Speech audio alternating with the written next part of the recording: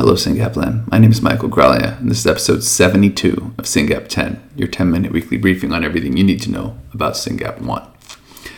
The last two episodes were rich in important information that you should probably go and listen to if you haven't already. Listen to 70 and 71. But today, I'm just going to tell you about yesterday and today, because they were exceptional days with a lot of fascinating meetings, and I just want to share them with you. And I'm going to move too quickly because they were so rich.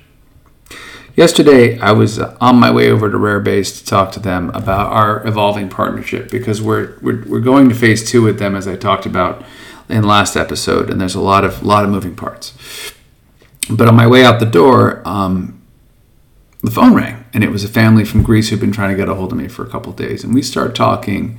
And long story short, for reasons that I don't fully understand, they got their little girl sequenced, but they were not able to get a diagnosis. And this happens because different labs use different references and have different decisions about the mutation, whatever. They went and saw a doctor in the US, and the doctor looked at their whole exome sequencing data and said, this mutation and this mutation worry me, and I think you should get properly diagnosed. They go back to Greece. Nobody will diagnose them. And in the absence of a diagnosis, they can't get therapies and they can't get meds written for their little girl. And I'm talking to them because I'm like, is it SYNGAP? Is it not SYNGAP? And they start describing the behaviors and the eye rolls, and I said, well, how's the sleep? And they said, we haven't slept in 10 years. And I was like, yeah, you have an unmedicated 10-year-old SYNGAPian. That makes perfect sense. And I'm looking at these mutations, and these mutations are, one of them is a SYNGAP frame shift, right? And we all know, those of you paying attention, a frame shift is one of the two kinds of protein truncating variants, frame shift and nonsense. It's kind of a no-brainer. I mean, I'm not a doctor, I'm not a geneticist, I'm sure it's more complicated than that, but I'm looking at this and it says frame shift, and I'm like, this is so weird.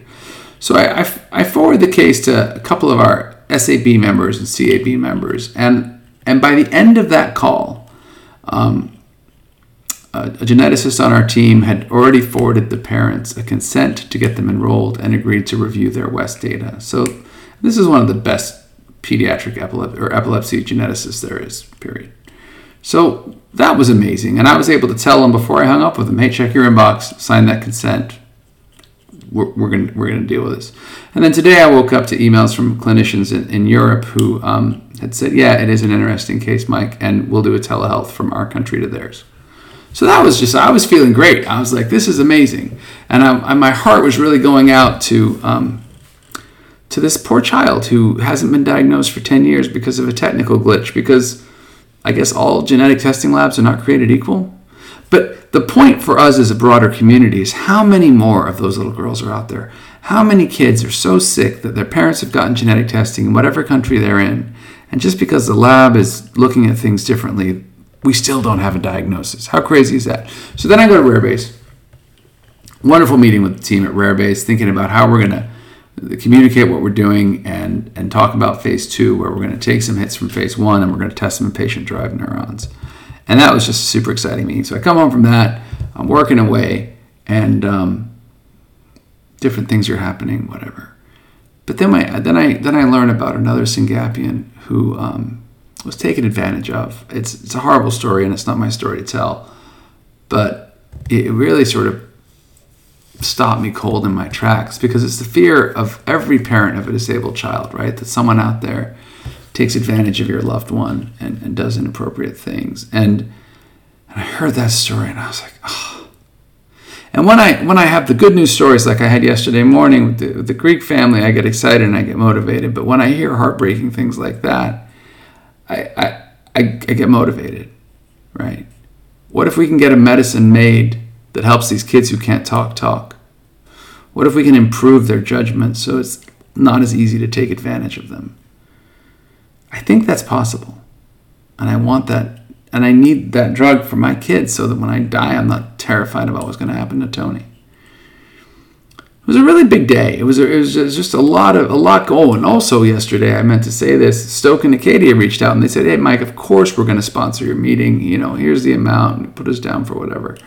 And thank you, Stoke and Acadia, for that. But they're going to be sponsoring our meeting on December 1st, and I'm so looking forward to that. So we have a scientific meeting on Thursday, December 1st, and a family meeting on Friday, December 2nd. And I'm really excited to have, I think 40 people have already signed up for the family meeting. I'm so excited to have everybody together in the same room, building this powerful community that has already achieved so much and will achieve a lot more, because we've got a lot of work to do, my friends. We got a lot of work to do, my friends.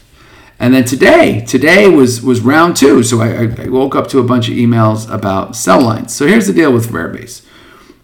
Step 1, they did a screen in healthy neurons and they found some hits. Step 2, they're going to test those hits in patient-derived neurons.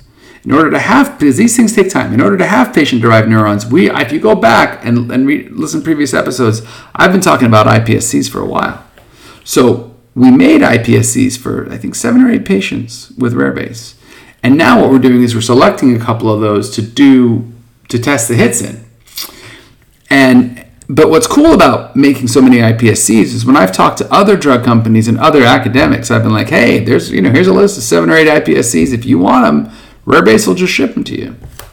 Open seat. And people have been like, what? Because I'm saving them months of work and thousands of dollars in doing that. And that's the point, right? We want to make it easier for more and more people and companies to work on SYNGAP1, because we don't care who wins. We just need a win for our kids.